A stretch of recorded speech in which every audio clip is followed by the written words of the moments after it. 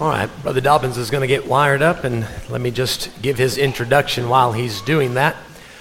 Most of you know Brother Dobbins by now. He's been down for us several times and preached. He's one of the missionaries that we support. He lives in Zambia, Chingola currently, but looking to go up to Kasama as the Lord wills. And this is the first missionary that I ever met. After I got saved, first missionary I ever met. Went off to Bible school. He became the first missionary I ever supported. So I have financially supported this brother longer than any other missionary that is involved in our lives.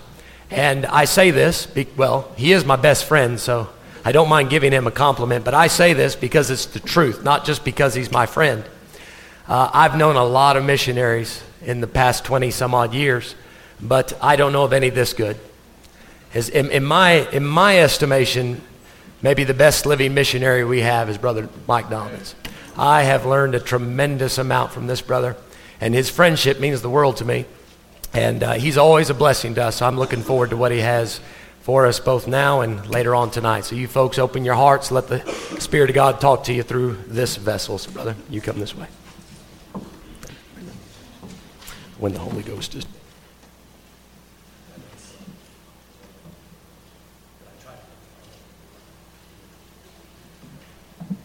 All right, that was a discussion about how long we're keeping you today.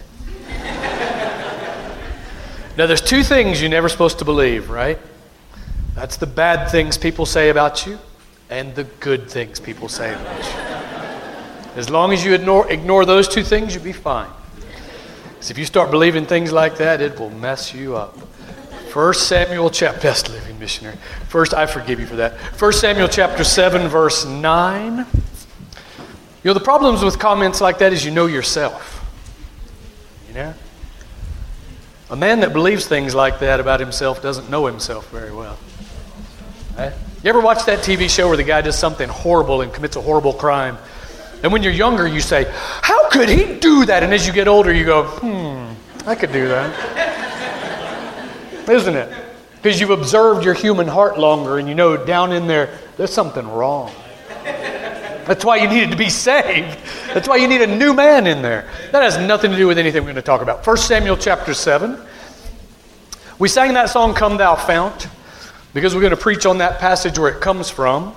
Here I raise mine Ebenezer. I read a book years ago. I'll just say it. Amen. Called The Purpose-Driven Church.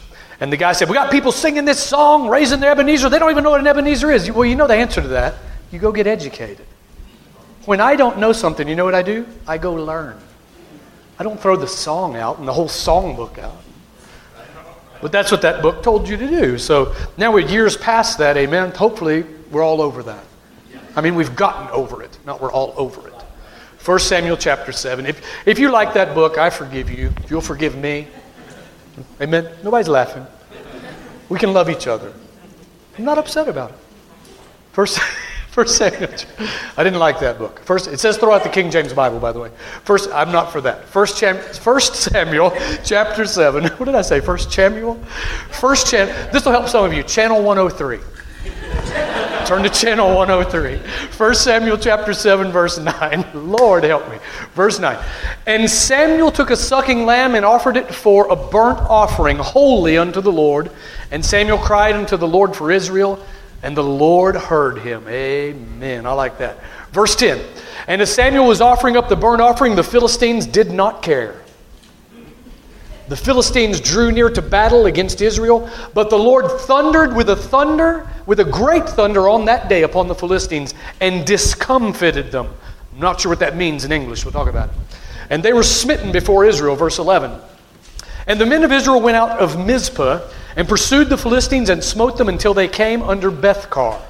Then Samuel took a stone and set it between Mizpah and Shin and called the name of it Ebenezer, saying, hitherto, or up unto here, hitherto hath the Lord helped us. That's what I want. I want the Lord to help me. Today we're going to talk about the Lord has helped us. Let's pray.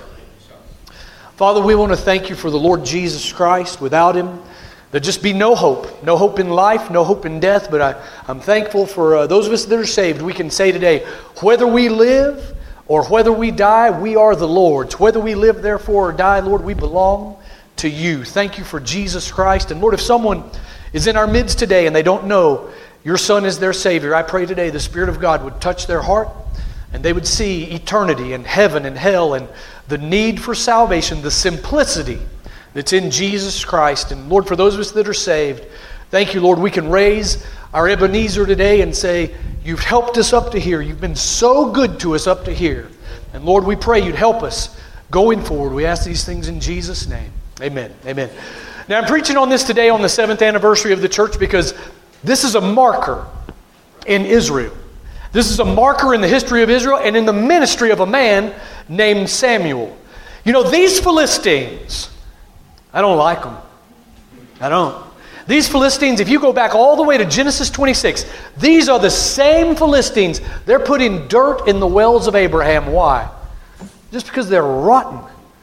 I mean, here's a man, Abraham, he's the father of the nation of Israel, and these are the enemies of Israel all the way back 1,800 years before Christ. They're putting dirt in the wells of Abraham.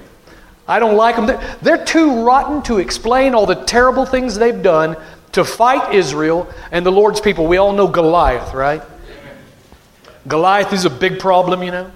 He was a big giant, and you know, David made him look silly. He did.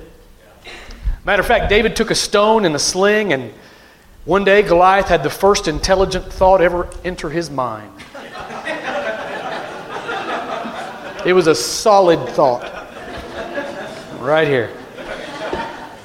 You didn't get that at first, some of you. That was the first time a solid thought ever entered that giant's mind. He defied the armies of the living God. That's just not intelligent. You know, there's a lady I'm working with to try to get saved. I may have said this last time. She's my boss. She was my boss when I worked at the bank in the USA. And she told me yesterday, she said, I just cannot believe heinous crimes committed by people. Those people can go to heaven, and I'm just a doubter, and I go to hell. What does that have to do with anything? There's a perfect man dies on the cross, and you know, you don't go to traffic court and say, what about the people out there that robbed banks? You admit your guilt, and you pay. And if you worry about other people, the judge says, contempt, lock him up. Isn't it? You go to court, you worry about yourself. You don't look around like Simon Peter and say, Lord, what do you have for this man? Lord said, you don't worry about this man. You worry about Simon Peter. Amen. Now that's just extra, okay? Come back to verse 9. In verse 9, Samuel offers a sacrifice and he prays to the Lord. The Lord heard him. In verse 10, the Philistines come to fight. The Lord thunders from heaven. The word discomfit. I don't use it. I don't use all these English words, amen? Discomfit means to rout, to defeat, to scatter in fight, to cause to flee, to disperse, to overthrow. Amen. It says the Lord thundered from heaven. Israel just, they don't have to do a lot, do they? Now the Hebrews in verse 11, they're no longer afraid. It said in verse 7, the Hebrews were afraid. They're not afraid now. Now the Hebrews are running after the Philistines, smiting them. Verse 12, Samuel takes a marker, takes a stone, boom, and he calls it Ebenezer. The Lord has helped us against this enemy. This enemy is a pain. Now I'm going to say number one. In verse 10, it says the enemy has drawn near. It says there, as Samuel was offering the burnt offering, the Philistines drew near to battle. Now I'm going to say, maybe you've noticed, life is a fight. If you've not, you've just not lived very long. I remember it. I remember being young and hearing preaching and thinking, what are they talking about? Life is great.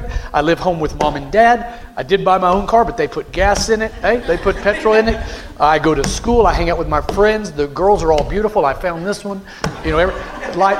And I looked at life and I would hear the preaching and I would think, what are they talking about? My life is grand. Life is not a fight. Then you start living a few years. Isn't it? And you think, man, life is, whoa. One of my children walked up to me one time and said, hey, Dad, I just want you to know, I've stopped reading the Bible. I've stopped praying for several weeks now. And, you know, I didn't do, you know, the first thing in you goes, what? You know, that I didn't do that. You know, I only do that about 5 to 10% of the time in my parenting. Normally I act really relaxed and presidential. Well, I'm the president at home, so I act like a president. And I just said, "Oh yeah? Why'd you do that?" And my son said, "I just got tired of the fight, man. It's a fight to do it, and I get tired of it." And he continued and said, "But you know, I started again because I decided it's a fight that's worthwhile." And so I just sat there. I never did have to freak out. I just sat there and said, "That's good, son. It's really good." But life is a fight. The enemy is drawn near to this great saint of God named Samuel. He's making a sacrifice, and his commitment to God was real. It was on display. And the Lord was being honored, and the enemy had no respect. The enemy doesn't care about your commitment. The enemy doesn't care about your zeal. The enemy doesn't care that God's being honored. The enemy moves in and says, "I'm going to destroy you. I don't care how great you are. I don't care if you're the great man Samuel. It doesn't matter. If you're saved and you're trying to serve the Lord, then life is going to be a constant fight." It's a fight just to... I'll address my church in Zambia and I say, "I know you don't read the Bible. I know you don't. Here's how I know. It's hard for me to do it. It's hard to read that Bible every day, isn't it? It's hard.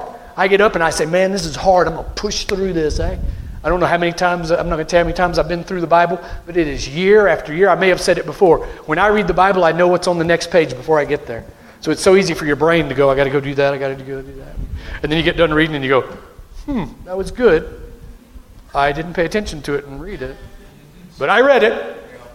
And I'll be honest with you, when I eat food, I don't really pay a whole lot of attention to how it digests either. I don't. I just eat it, and I go on with life. And I've learned sometimes that works with the Bible too. You say, well, are you advocating reading the Bible and not pay attention? Not at all. I'm advocating pressing on. You got to just keep pressing on. Even when you think, well, I didn't get anything out of that, it's a fight. And you better not say, oh, I'm not getting anything out of it, I'm not going to do it today. Okay, do that with your meals too. Well, I just don't get anything out of eating this, I'm not going to eat. See how it works.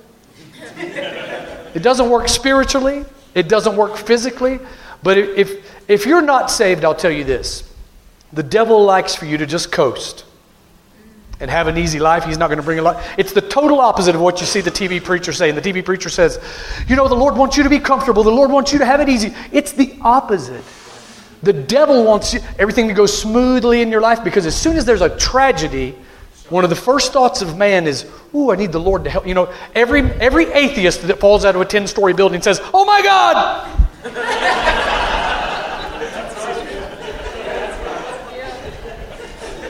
There are no atheists that fall out of 10-story buildings. Amen. Many Christians, they quit living for the Lord just because it's easier. It's easier not to go to church. It's easier not to witness. When I was growing up, the joke was, the man and the woman, they're in the car going to church and they're fighting, they're arguing, and they come around the corner and they go, hello, God bless you, God bless you, God bless you. And just as soon as they got out of the car, that's when they quit. They quit fighting. Right? You know why that happens on Sunday morning? Because life's a fight. The devil doesn't want you going.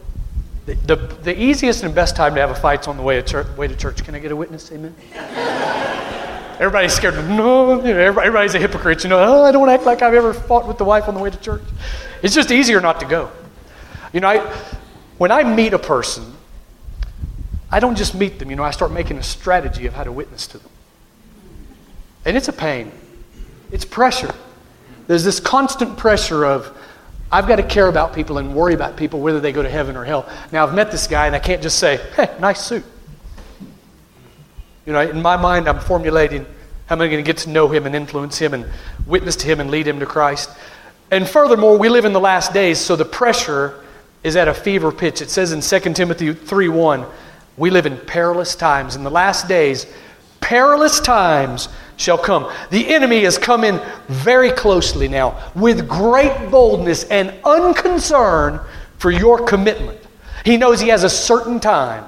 In Luke 22:53, Jesus said, when I was daily with you in the temple, you stretched forth no hand against me, but this is your hour and the power of darkness. And as we approach the coming of the Lord, the devil is ratcheting things up, and the pressure is getting greater and greater. And it's like being in a pressure cooker, isn't it? That pressure just builds and builds, and it gets hotter and hotter. And some days you just go, yeah! Now I know you don't, because you're not like me. I have this, thing, this personality. I have this personality. I control it a lot. You think I'm not controlling it, but I do. It's a lot worse than it appears. Revelation 12:12 says, the devil is come down unto you, having great wrath, because he knoweth that he hath but a short time. Life is a fight. There are enemies without. There's the world. I remember I was a youth director back in 91, 92, 93. This is 1990s, not 1890s. And I was speaking to my youth group, and I said, young people, you need to know the whole world is against you. And one, she's a good lady now. She raised her hand and said, Brother Mike, I just cannot believe I'm at the grocery store till, and the lady at the grocery store till scanning my items is against me. And I thought, oh, brother. The whole world's against you. It's a system, isn't it? The whole world is against what you believe. And to live a holy life, the world is against it. And everything, some of you have lived long enough to know, like I witnessed to a young man yesterday, I said, now, the devil's going to tell you you're not saved. When you commit a sin, the devil's going to... And immediately he said one word, he said, yeah, temptation. It's pressure. It's the world. Then John 10:10 says, the thief cometh not but for to steal and to kill and to destroy. Those are serious means of attack. Those are not, I'm going to commit identity fraud, is it? That steal, kill, and destroy, that's an enemy. The Christian has the whole world against him. Everywhere you turn, you need the Lord. You need the saints of God to encourage you. You need to hear preaching. You will not manage on your own. You won't.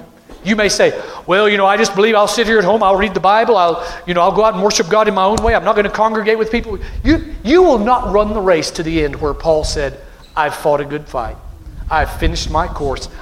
You will not do that on your own. You find the Apostle Paul, he was surrounded with people. You say, well, one time he said, only Luke was with me. And it was a grief. Because he said in one place, greet this guy and the women who labored in the Lord with me. He had people that helped support him. You need the church. The enemies are serious. Then you have that enemy within. You look in the mirror and you go, public enemy number one. You say, no, I love that guy in the mirror. I know. He's your biggest problem. My wife and I say it all the time. We say, that guy's his own worst enemy. You try to help the guy, and the guy just, everything you can possibly do to help him, he just, bang, back into the problem, like swimming pool. Into the problem. You're trying to help him, and this is the problem you've got to stay away from. And he says, okay. You're like, what can you do? You are your own worst enemy. You say, I don't believe it, I'm lovely. What? We think you're lovely. But God knows you're your own worst enemy. That's why he said, crucify the flesh. Many of you are saying, what I'm going to do is I'm just going to give the flesh a millimeter. You're not going to last long. You're not going to make it to the end of the battle.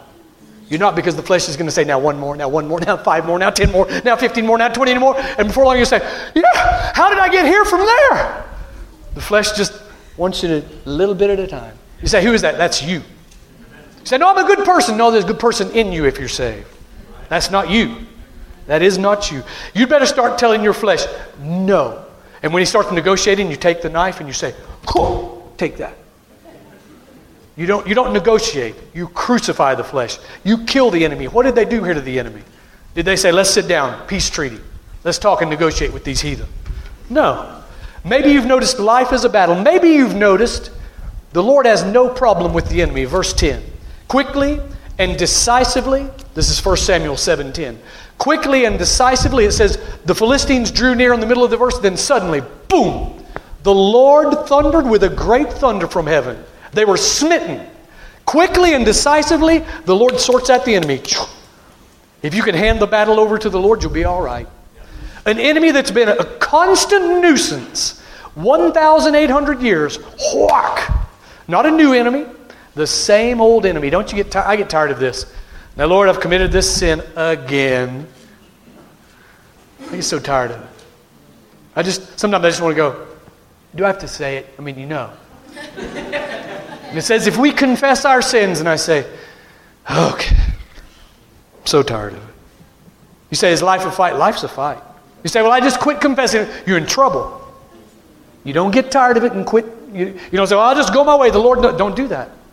Don't do that. Don't get tired and say, I'm not going to confess my sins anymore. The Lord knows what they are. He's having grace on me. You're going to end up the wrong way. You are. The Lord thundered from heaven. Problem solved. It says, that old serpent, the devil, that's been causing problems 6,000 years, quickly and decisively. Come to Revelation 20. Hold your place in 1 Samuel 7. I may be back there today or tomorrow. Or Revelation 20. Quickly, decisively, after 6,000 years of trouble. Revelation 20, verse 9. And they went up on the breadth of the earth and compassed the camp of the saints. And compassed the camp of the saints about. And the beloved city, and fire came down from God out of heaven and devoured them. Just like that. They all gathered around Jerusalem and boom, just like this. The Lord thundered from heaven, fire came down from heaven. Verse 10. And the devil that deceived them was cast into the lake of fire and brimstone where the beast and the false prophet are, and shall be tormented day and night forever and ever. You know, today the tribulations of life might feel like, you know that thing they roll the tarmac with? Remember when they used to pave the roads? Remember that? I remember when I was a kid, they would put the tarmac out and then they put this big roller out and they would roll it. Remember that? Some of you aren't old enough to remember. In your lifetime, they've never done that. But is that how you feel about life? Life's just, whoa, it's just rolling over you and it's horrible and it's a problem and the enemies are against you. There's good news. The Lord's with you.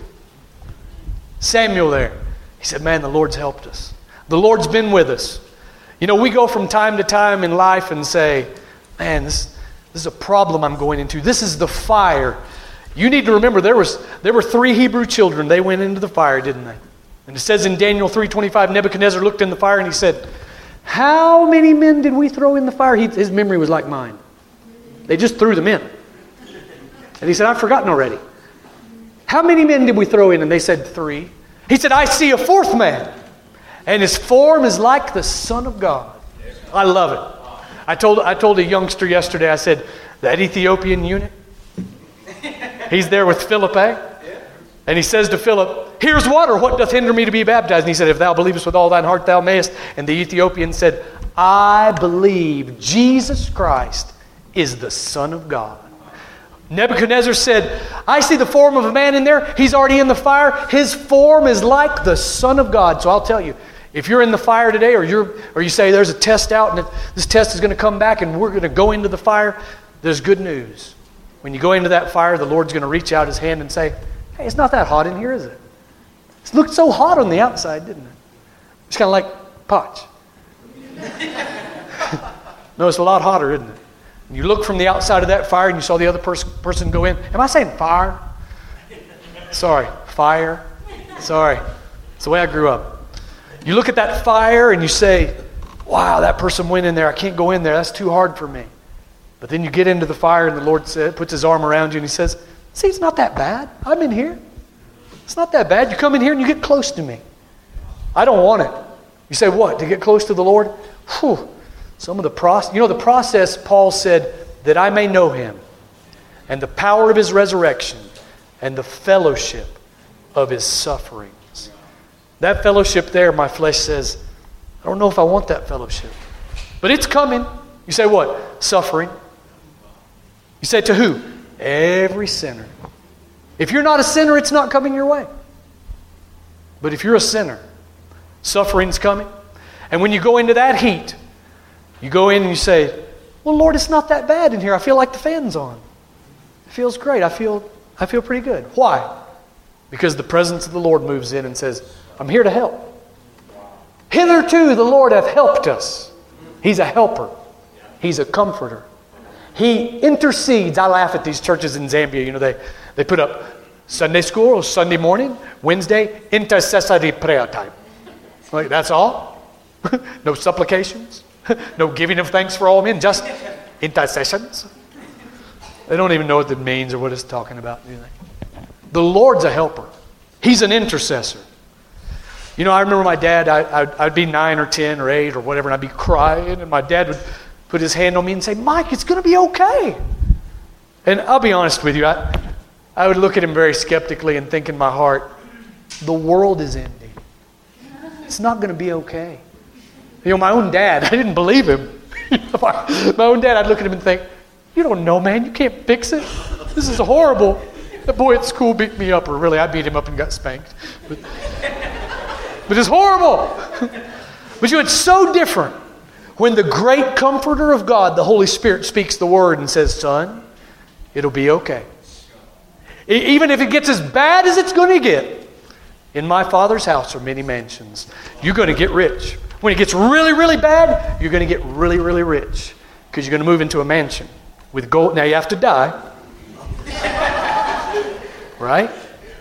But I mean, that's as bad as it gets if you're saved. It doesn't get worse than that. Immediately after it gets as bad as it gets, whoosh, mansion, gold streets, in the presence of God and the Son of God. You say, well, I have to go into the fire. I know. I know it's hard. It's hard to have pain and suffering. I don't like it. I cringe from it. But I know the Lord's a helper in it. Hitherto, the Lord has helped us. Look at verse 12. I'm in 1 Samuel. Verse 12. We find a marker was placed as remembrance for what? Victory. There's a victory here. Now, Samuel didn't bring about the victory, and the children of Israel didn't bring about the victory. The Lord brought it about. And today we're going to place a marker in the history of this church, and the marker is not a stone we're going to bring in here and worship like an idol and paint and look back to it and remember and go, oh, look at that stone. Oh, that makes my heart feel good. We're not going to do that. Amen? We're not going to bring anything like that in. The marker is the precious cross of Calvary. We're going to place that marker and look to that cross as the Hebrews look to that serpent on the pole, and we're going to say like Samuel, hitherto the Lord has helped us. We don't have to pay for sin. We don't have to go to hell. We don't even have to work to be saved. We don't have to do anything complicated. You know, one guy tells me, you have to find the church that Christ founded, the very first church. If you find that church, you can be saved. You don't have to do it. The cross says, no, you don't. You just come to the cross. There's a marker there. We come personally and we say, Lord, I'm going to hell. Help me. I need a Savior. I need the cross applied for my sin payment. It's so simple. You say, how simple? It's so simple they overlook it. And they say, what about the heinous crimes of these horrible sinners? What about them? And they look at the cross and they go, that can't be it. It's my righteousness. Look, I'm better than them. That's not the marker. Today's a marker in the history of this church. We don't mark it with a stone. We mark it with the cross. We mark it with this meeting and come apart to honor the name of Christ. I spoke to someone this week and I said, hey, you going to come Sunday for the anniversary? And they said, no, we've got something else planned. We'll be serving the Lord, just not at church. Well, then you can't celebrate the marker with us. You're going to have to do some other thing. You're going to miss the marker. We mark it with this meeting and we say, this church has helped us. Now, I can say it's helped me. Every time I come here, I'm encouraged. So I know it helps you. As you go through that daily, weekly grind, don't you? And that thing rolls over you like it rolls over the tarmac and grinds you down and you go, whew, can I go on? And then you come to church and you say, yeah, I can do it. I can do it another week. This was good. This helped me. Hitherto, the Lord has helped me. The church helps the preacher. I go to church with my people in Chiwampala, and I do, all these guys on the street and all these, the street children. Those are the children who live on the street. It's sad, eh? They get a little money and they buy some glue and they sniff glue and get high, or they sniff petrol. They do all kinds of terrible things. And so I'll just sit down sometimes and gather them around me and I'll just speak to them in Bimba. And at the end they'll say, hey, give us some money. And I'll say, I can't give you guys money. Because you do bad things with money. I'll buy you a piece of bread. Okay? And it's sad and it's horrible. And you go through all those things that you go through, and you go visit the guy in his house and he says, missionary, can you help me? And he unrolls his foot and his foot's gangrene. He needed it cut off about 6 months ago. And he's just going to die. And you go through all that, and then you show up at church on Sunday and you think, oh, I love these people. These people help me. These are the best people in Zambia, my people.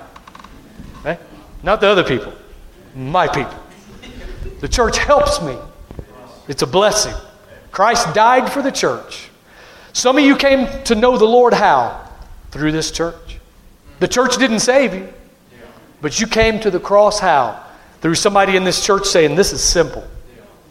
The cross. This church brought you to the Lord and said, look and live. It's beautiful. It's simple. Now I said the Lord helps as an intercessor. I'll just read you the verses. You don't have to turn. Just try to. Faith cometh by hearing. Amen. Try to listen. Isaiah 59:16 it says, and he saw that there was no man, and wondered that there was no intercessor. Therefore his arm brought salvation unto him, and his righteousness, it sustained him. There was no intercessor in the Old Testament. But now it says in Hebrews 7:25, wherefore he is able also to save them to the uttermost that come unto God by him, seeing he ever liveth to make intercession for them. The Lord helps how? As an intercessor. The Lord helps as a comforter. Ecclesiastes 4:1. Excuse me.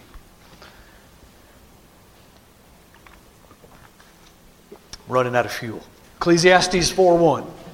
So I returned and considered all the oppressions that are done under the sun, and behold, the tears of such as were oppressed, and they had no comforter. And on the side of their oppressors there was power, but they had no comforter in the Old Testament. Then in the New Testament, John 14:6, Jesus said, 14:16, I will pray the Father, and he shall give you another comforter, that he may abide with you forever. The Lord helps as an intercessor. The Lord helps as a comforter. Then just simply, the Lord's a helper. Hebrews 13:5 and 6. Let your conversation be without covetousness, and be content with such things as ye have, for he hath said, I will never leave thee, even in the fire, nor forsake thee, so that we may boldly say, the Lord is my helper. I will not fear what man shall do unto me. He never leaves. You say, when? I've done some of the most foolish things. There's an older lady, she's about 75. Letitia and I go over to her house and we visit with one another and try to encourage one another. And sometimes I'll say something and she'll say, you silly sausage. And I'll think, well, what are you going to do with that? I mean, that's me. I'm an idiot. Amen. You say, not me. I'm proper. Okay, that's fine. Whether you like that or whether you like me, he never leaves. He never goes, man, you're silly. You're rotten. I'm out of here. Whoosh. You know what he said? He said, I'll never leave. That helps me.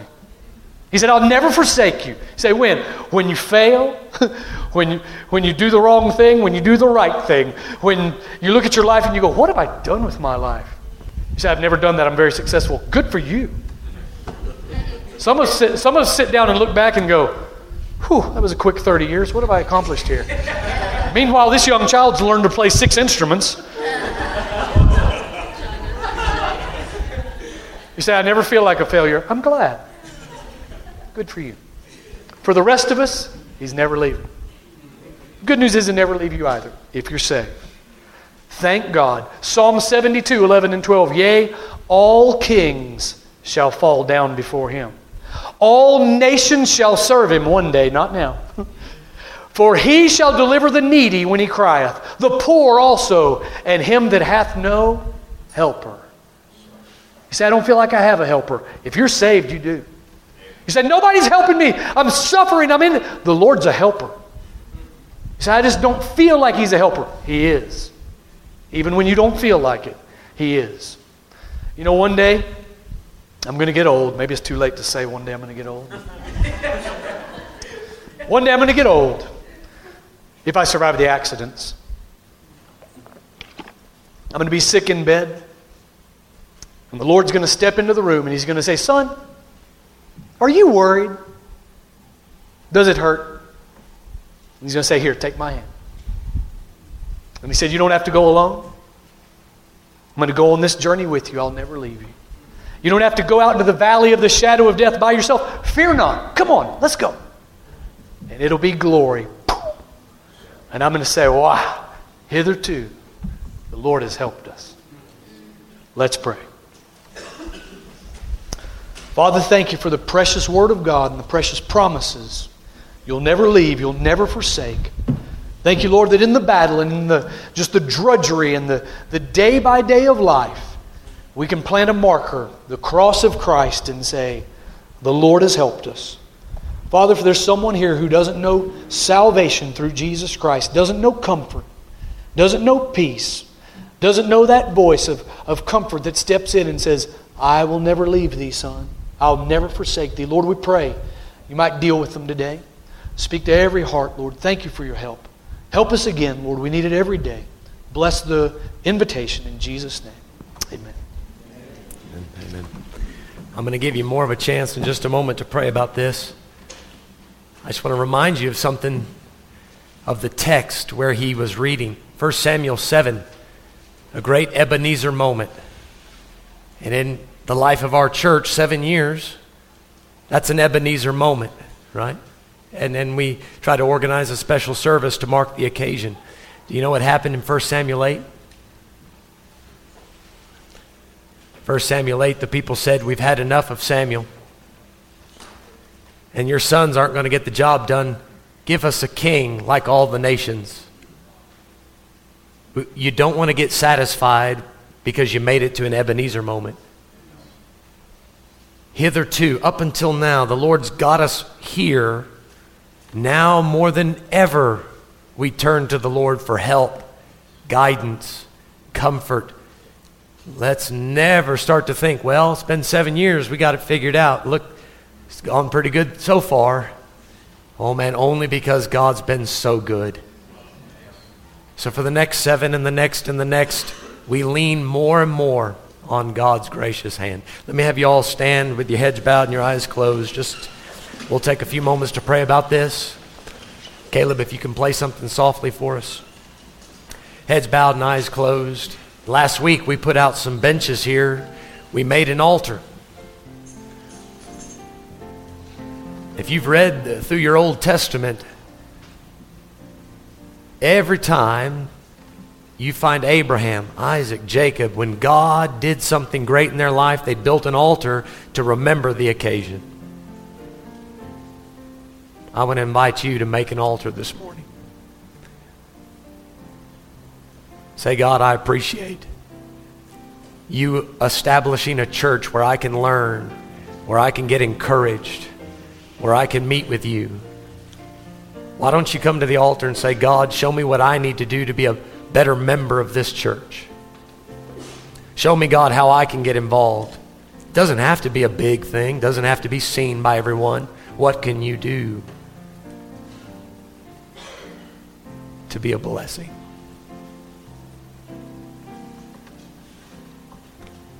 Wouldn't you like to come and just say, Lord, I recognize that if it wasn't for you, the Philistines would have got me a long time ago.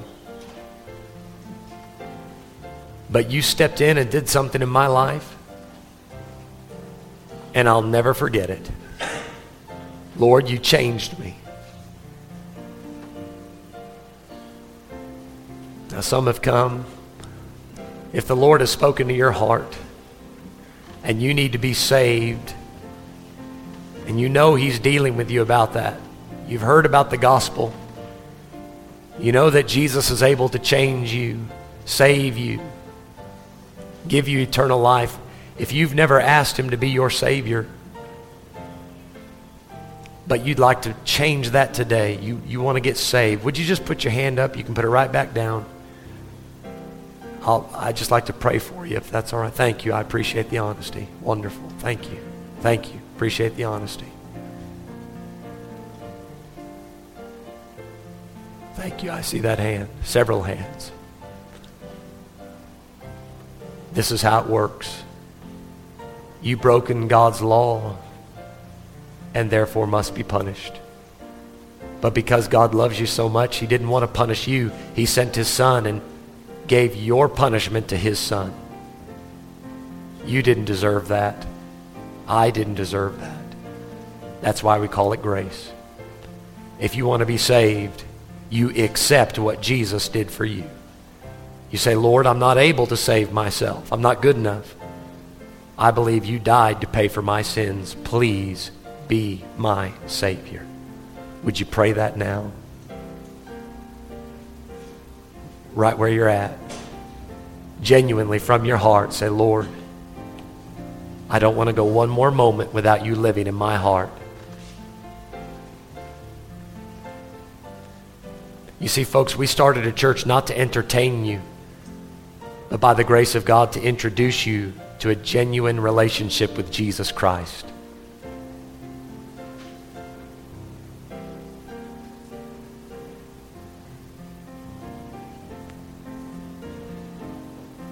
If you raised your hand a few moments ago, I sure hope you take seriously the opportunity you have to ask Christ to save you right now.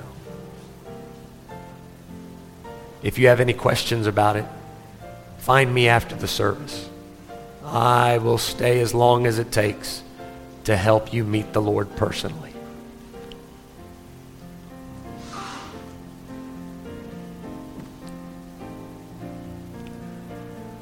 There's a few still praying. We'll give them another minute or two. Folks, it's been 7 years. How involved have you become in the last 7 years serving God through a local church? Brother Dobbins gave us an outstanding lesson this morning. Some people are listeners, some are learners, some are laborers, some are leavers. That's who you have in the church. Now, which one are you? I wonder how many of you just listen, but it goes in one ear and out the other. How many of you learn, but never do anything with it? Oh, and it breaks my heart to think of how many people have left because it got hard. It's hard to sit in a Bible-believing, Bible-preaching church because it's not popular.